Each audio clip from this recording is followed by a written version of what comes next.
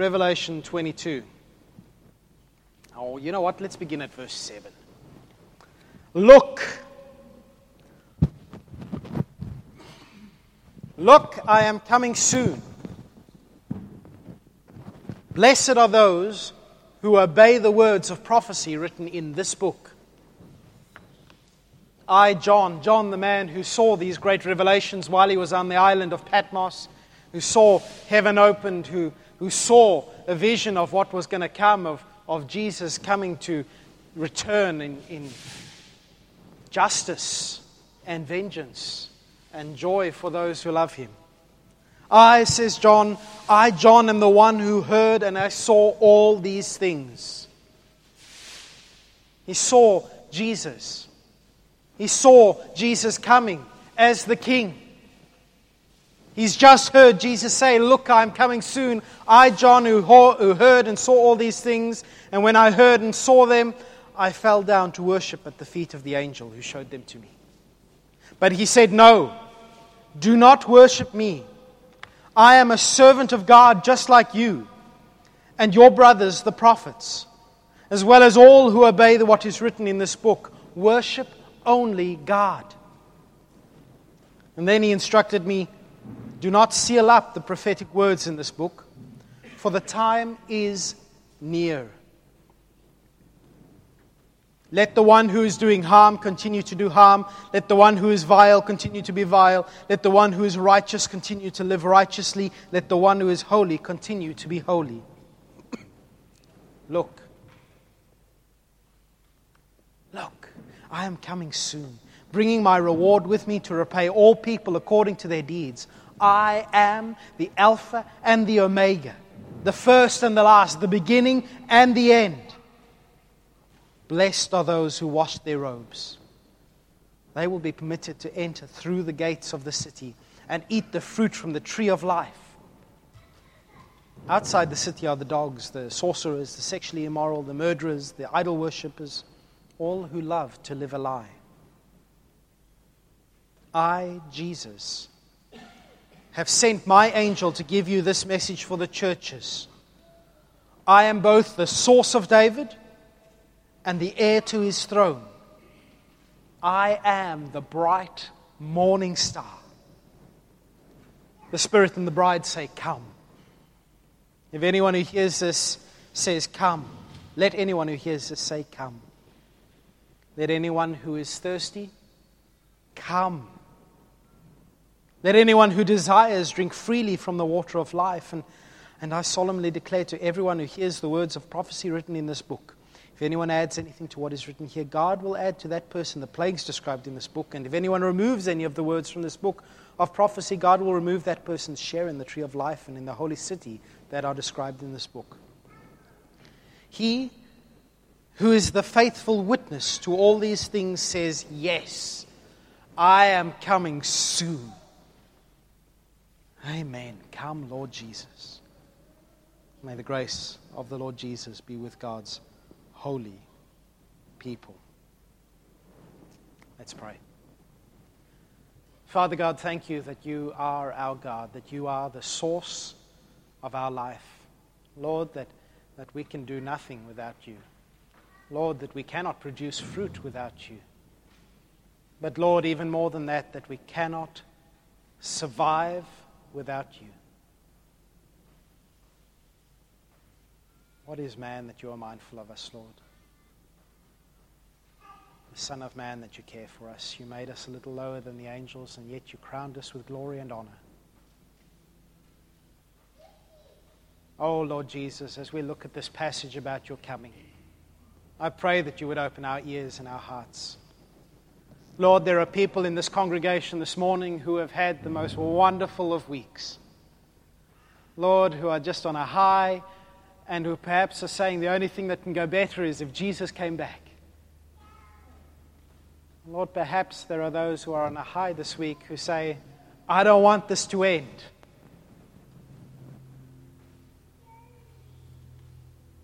Lord, perhaps there are people here who have had the most horrible of weeks, who are just thinking, that their only hope is your return.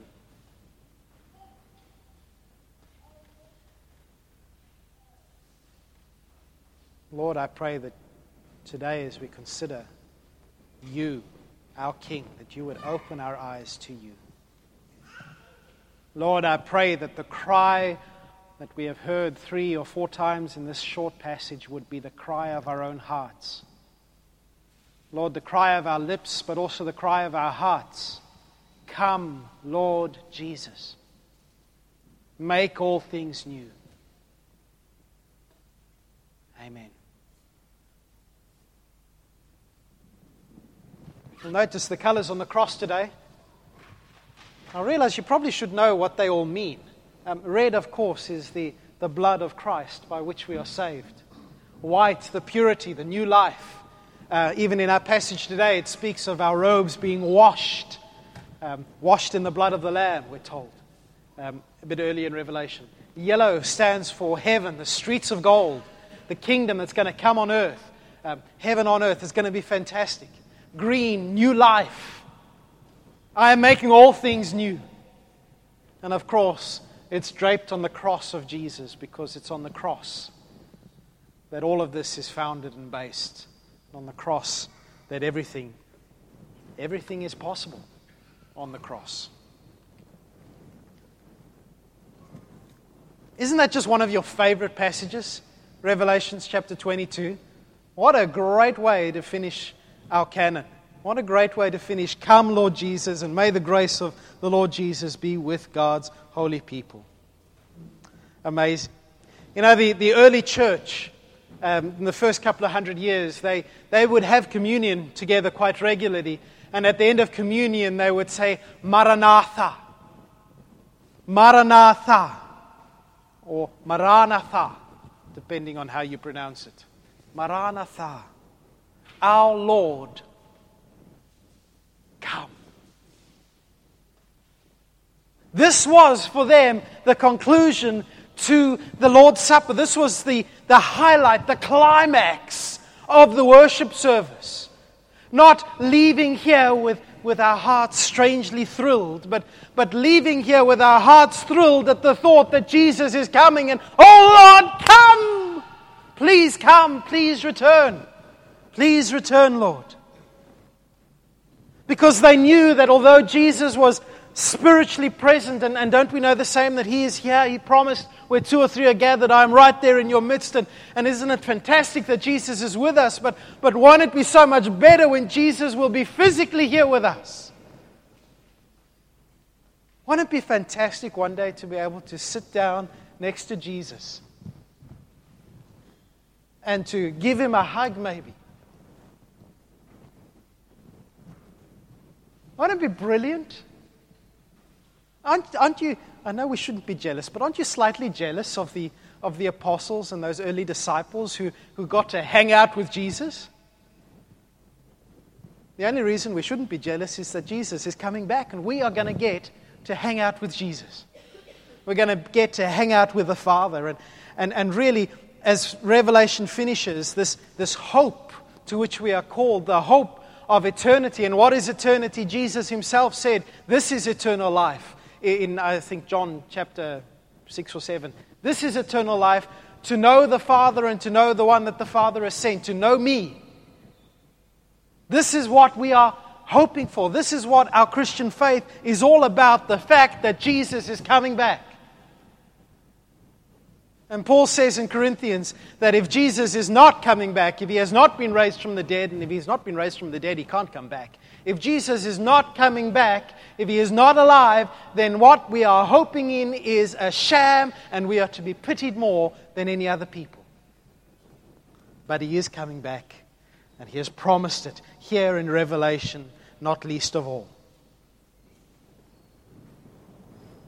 I am coming soon. And you know what I love about this section? It's not just a single I am coming soon. It's I'm coming soon. I'm coming soon. Come. Yeah, I'm coming soon. This is a repeated building emphasis in the last little bit of Revelation of I'm coming, I'm coming, I'm coming. Hey! Jesus is coming. Amen. Fantastic. But if Jesus is coming, the question is, what does that mean now? How do we live our lives today if Jesus is coming back? Well, we begin here. Jesus says, I'm coming soon. Blessed are those who obey the words of prophecy written in these books, in this book. Blessed are those who obey the words of prophecy written in this book. You see what Jesus is saying there? He says, I'm coming back. Blessed or happy are those who obey and who actually do what I've said. In fact, if we read through the book of Revelation, it's the most wonderful or the most horrific book ever written. And the difference lies in our relationship to Jesus. If we are those who seek to do what He tells us, if we are those who seek to follow Him, to be His disciples, followers of Jesus, not just listening to what He says, but actually doing it, then when He comes back, it'll be such a time of joy and excitement. I don't know if you've ever been supposed to do something, maybe at work, and you're supposed to be doing something, and you're not doing it, and you haven't done it, and then your boss comes in and says to you, hello, how are things going? Bit awkward if you've been twiddling your thumbs all day going, yeah, I've got a cushy job. Jesus says, I'm coming back. Let's get busy doing what He has told us to do.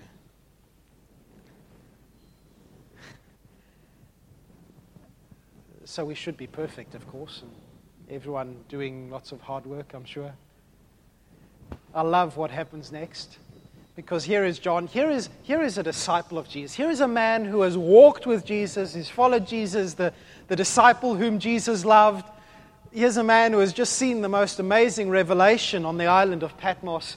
Here is a man who knows what it is to follow Jesus, who knows that Jesus alone is God.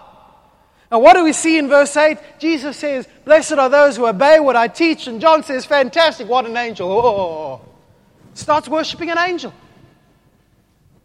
Here is the man who you'd think would get it right. You don't worship angels, but he doesn't. He's not perfect, old John. And I love that juxtaposition of do what Jesus says and failing to do it straight away. Not an excuse to fail, but a comfort to us. Even John got it wrong. And the angel says to him, John, you know better than this. Only God is to be worshipped. I'm just a creature. I'm just a creature.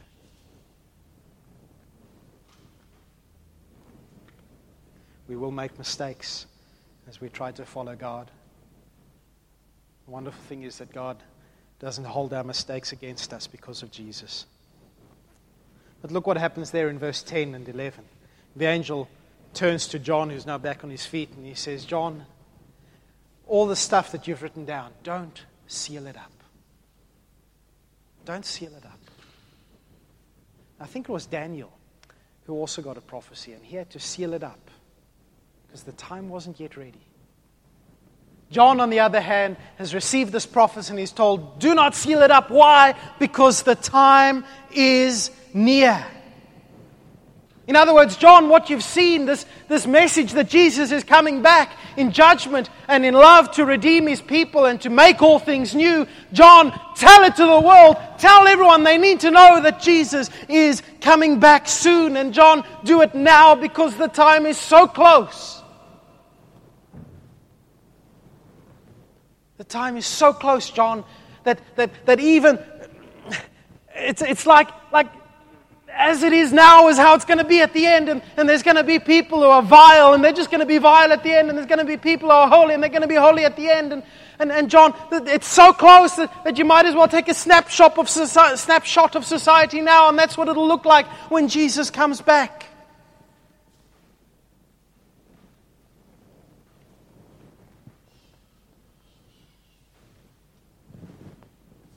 As it is now, so it will be when Jesus returns. That's what verse 11 is all about.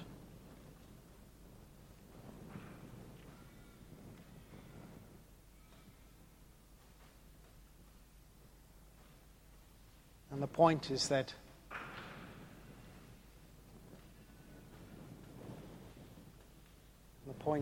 when Jesus returns, there will be no time to say, right now I'll get ready.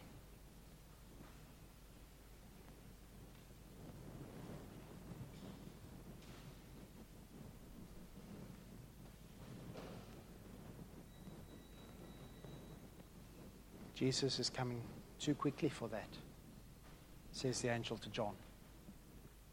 He says, tell everyone he's coming because he's coming now.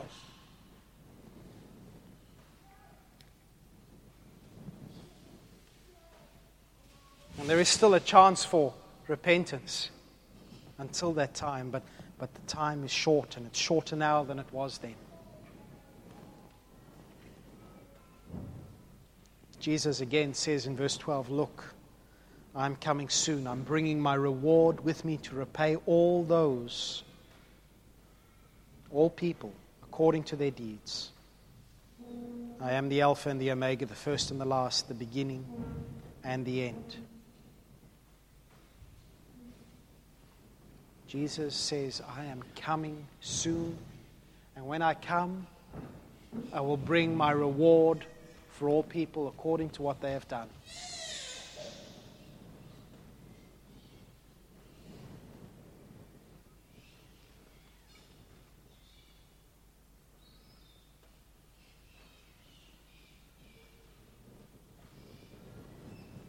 And yet our robes, our richest robes, are as filthy rags.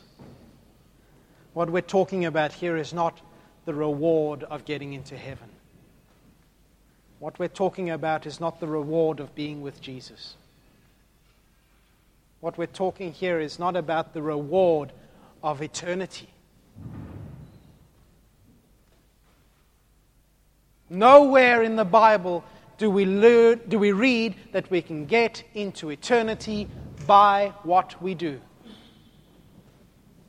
And yet Jesus says, when I come, I will bring my reward for all people according to what they have done.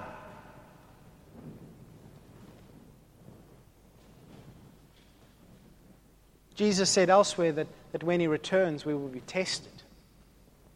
And the work that we have done will be tested.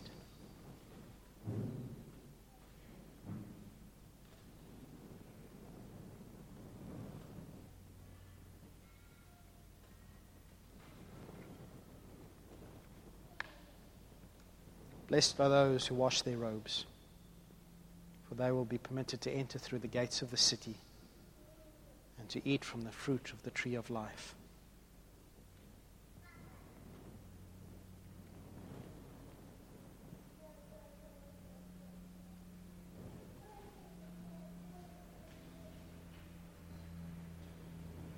The reason Jesus says, blessed are those who have washed their clothes, is that our clothes need to be washed. If you go back in Revelations, I think it's Revelation chapter 7, we see the picture of the saints who have been martyred and their clothes have been washed and they're waiting. But if we look here, and I'm sorry to tell you a bit of Greek, but there is a bit of Greek here. The word to wash there is in the present participle. I think that's right. Which basically means it's something that has to be continually done. In other words, what Jesus is saying is, blessed are those who are continually washing their robes. Blessed are those who are continually being made clean. And yes, we are forgiven 100% in Jesus Christ. We have been saved. We have been washed from our sins once and for all. But isn't it so true that on a daily basis, we step in a puddle and we squish mud against our pants? Isn't it true that we just do things where we fail Christ? And so Jesus says, blessed are those who continually come to me and say, Jesus, I'm not like you are. I'm not yet perfect. And I'm longing for the day when you come. And when you come, I want to be able to stand in your presence.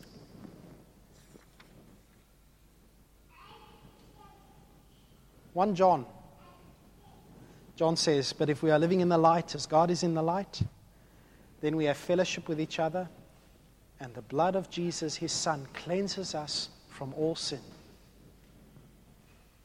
If we spend time with Jesus, if we continually go to him, he keeps us. He keeps us. You remember at the Last Supper, Jesus was there and he was wanting to wash the feet of his disciples.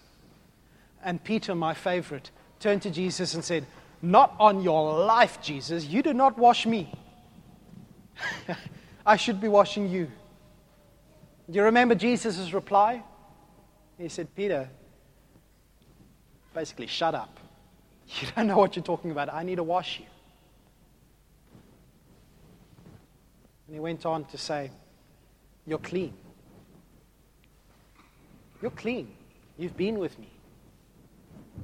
But your feet need washing because of the walk that you've had today. We are clean.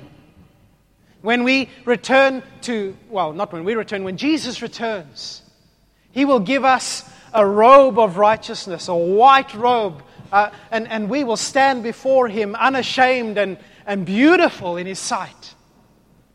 But until that day, we need to continually be going to him and saying, Jesus, I want to wear that white robe.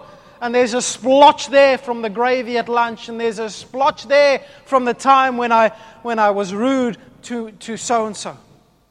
And there's a time there when I cared more for myself than for you. And there's a time there where I cared more for my pleasure than for those of the others in the church, in the congregation, in the world.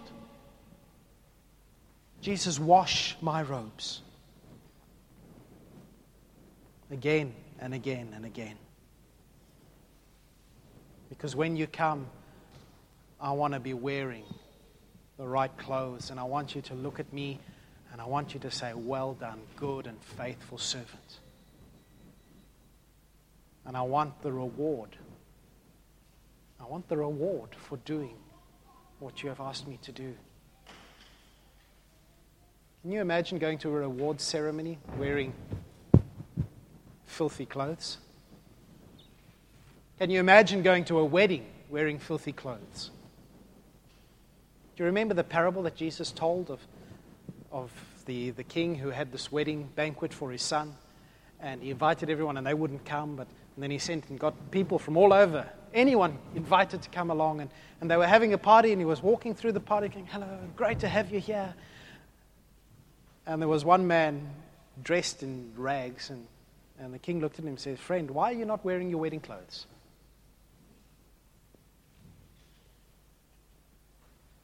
Out.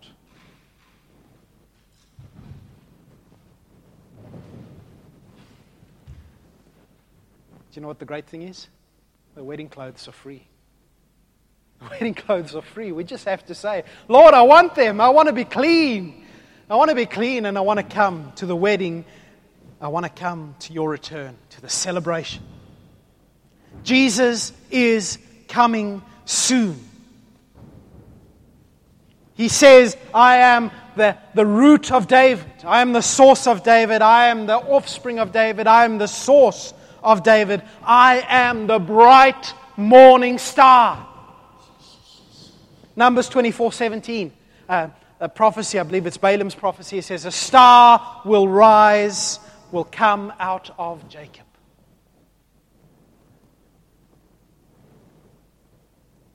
In fact, at the beginning of Revelation, Jesus says that he will give the morning star to all the churches, to everyone who overcomes. Peter says in 2 Peter 1:19 that the day of Jesus' return happens when the morning star rises in our hearts. What does Jesus mean when he says, I am the bright morning star? He means that he is the start of something new. Have you ever woken up really early and seen the morning star? And when the morning star is rising, you know that the day is soon there. Jesus says, I am the bright morning star. And the perfect day of the Lord is about to come. And the star is already shining. And I just love the response. The Spirit and the bride, the Spirit and the church say, come, Lord Jesus, come. Come, Lord Jesus. And every believer responds and says, come, Lord Jesus.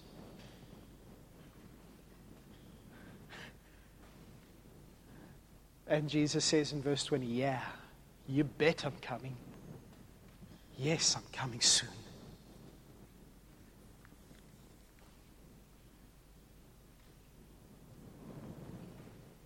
But you know what? What I love about verse 17 there is its double-edgedness.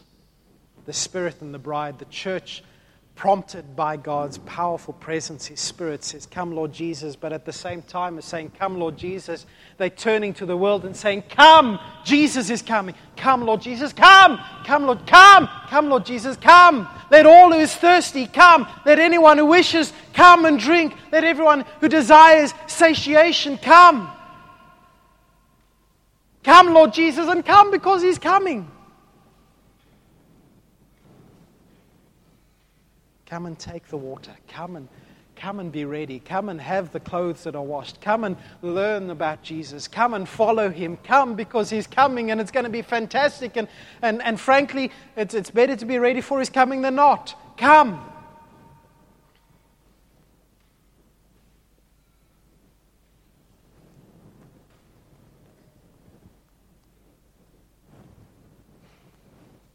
I wonder though. Honestly, don't put your hands up, but think for yourselves. Have you ever been at a stage in your life, perhaps even now,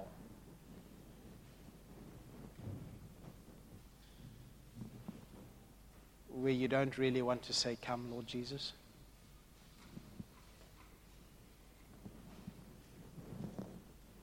You're looking at me going, what?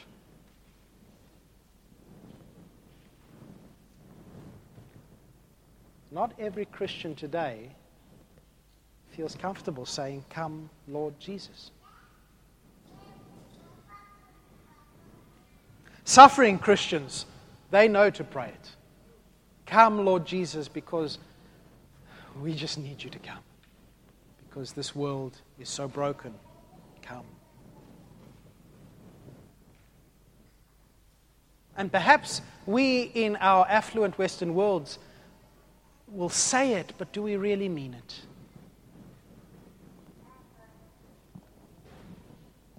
This world we live in is so comfortable, isn't it? God has blessed us so much, and He's given us so many good gifts.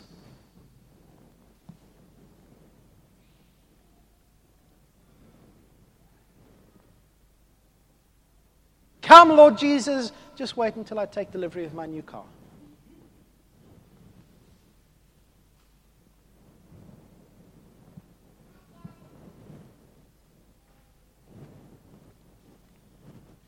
For myself, personal admission, and I'm sure I'm not the only one who's thought this, and I had to think through this a couple of months back. Come, Lord Jesus, just after the 1st of February.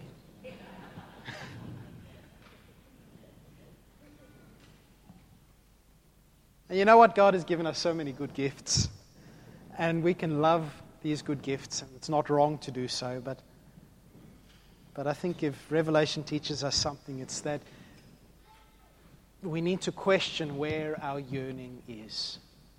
What do we most yearn for? If we yearn for the gift more than for the giver,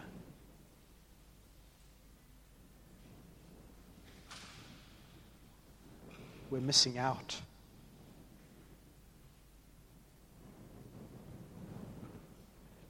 You know what?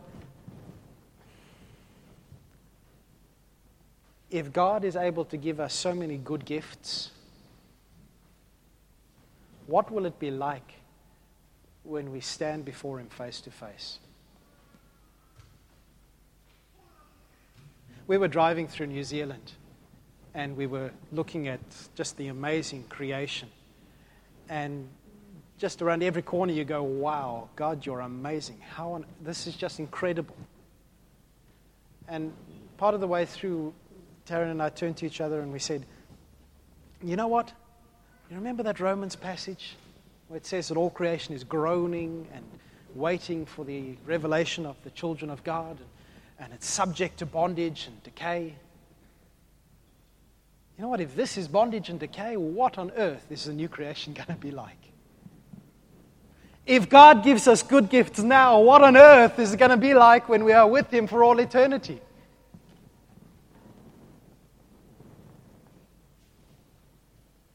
And perhaps if we're not desperately crying, come, Lord Jesus, come, perhaps we need to ask God to give us a yearning for Himself. Perhaps we need to assess, are we too attached to this world?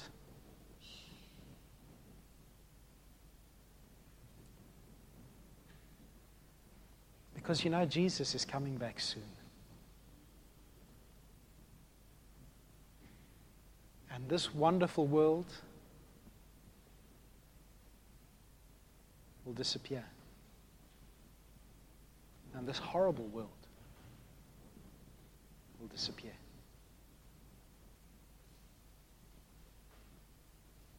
And Jesus will gather His children, all those who love Him. And He will dress us in the finest white robes.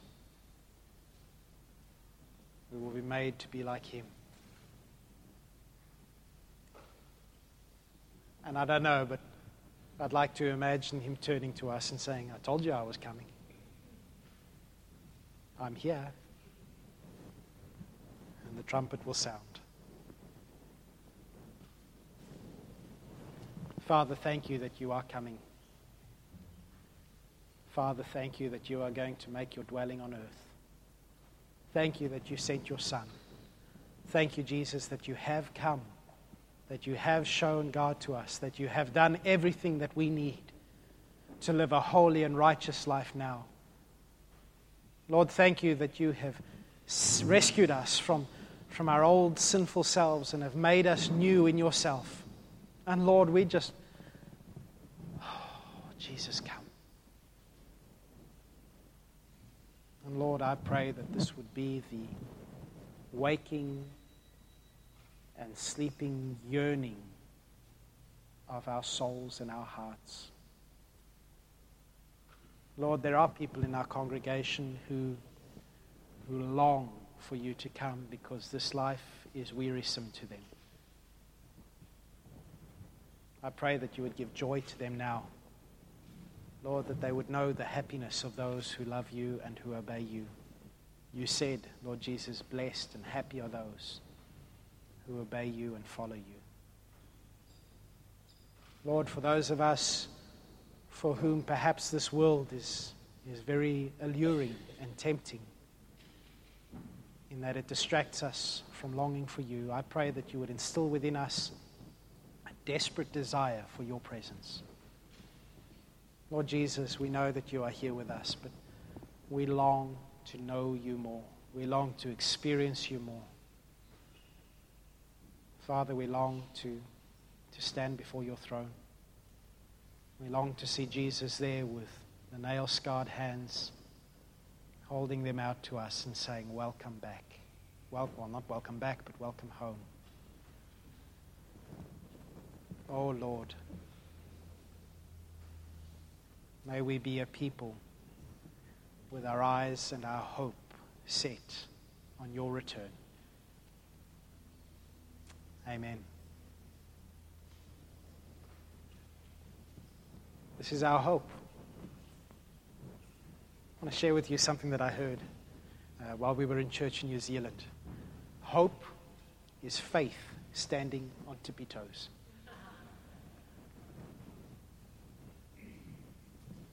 Let's stand on tippy toes. Not now, but metaphorically. Unless Anna Marie says, stand on tippy toes.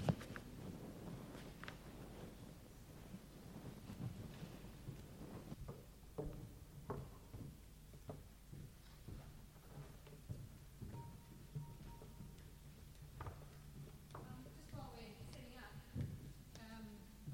just to have a quick prayer time, I'll throw it out there so you can have a pray in your hearts or out loud. And that hope, I think, also means earnestly expect, doesn't it? Mm. We have a lot to earnestly expect.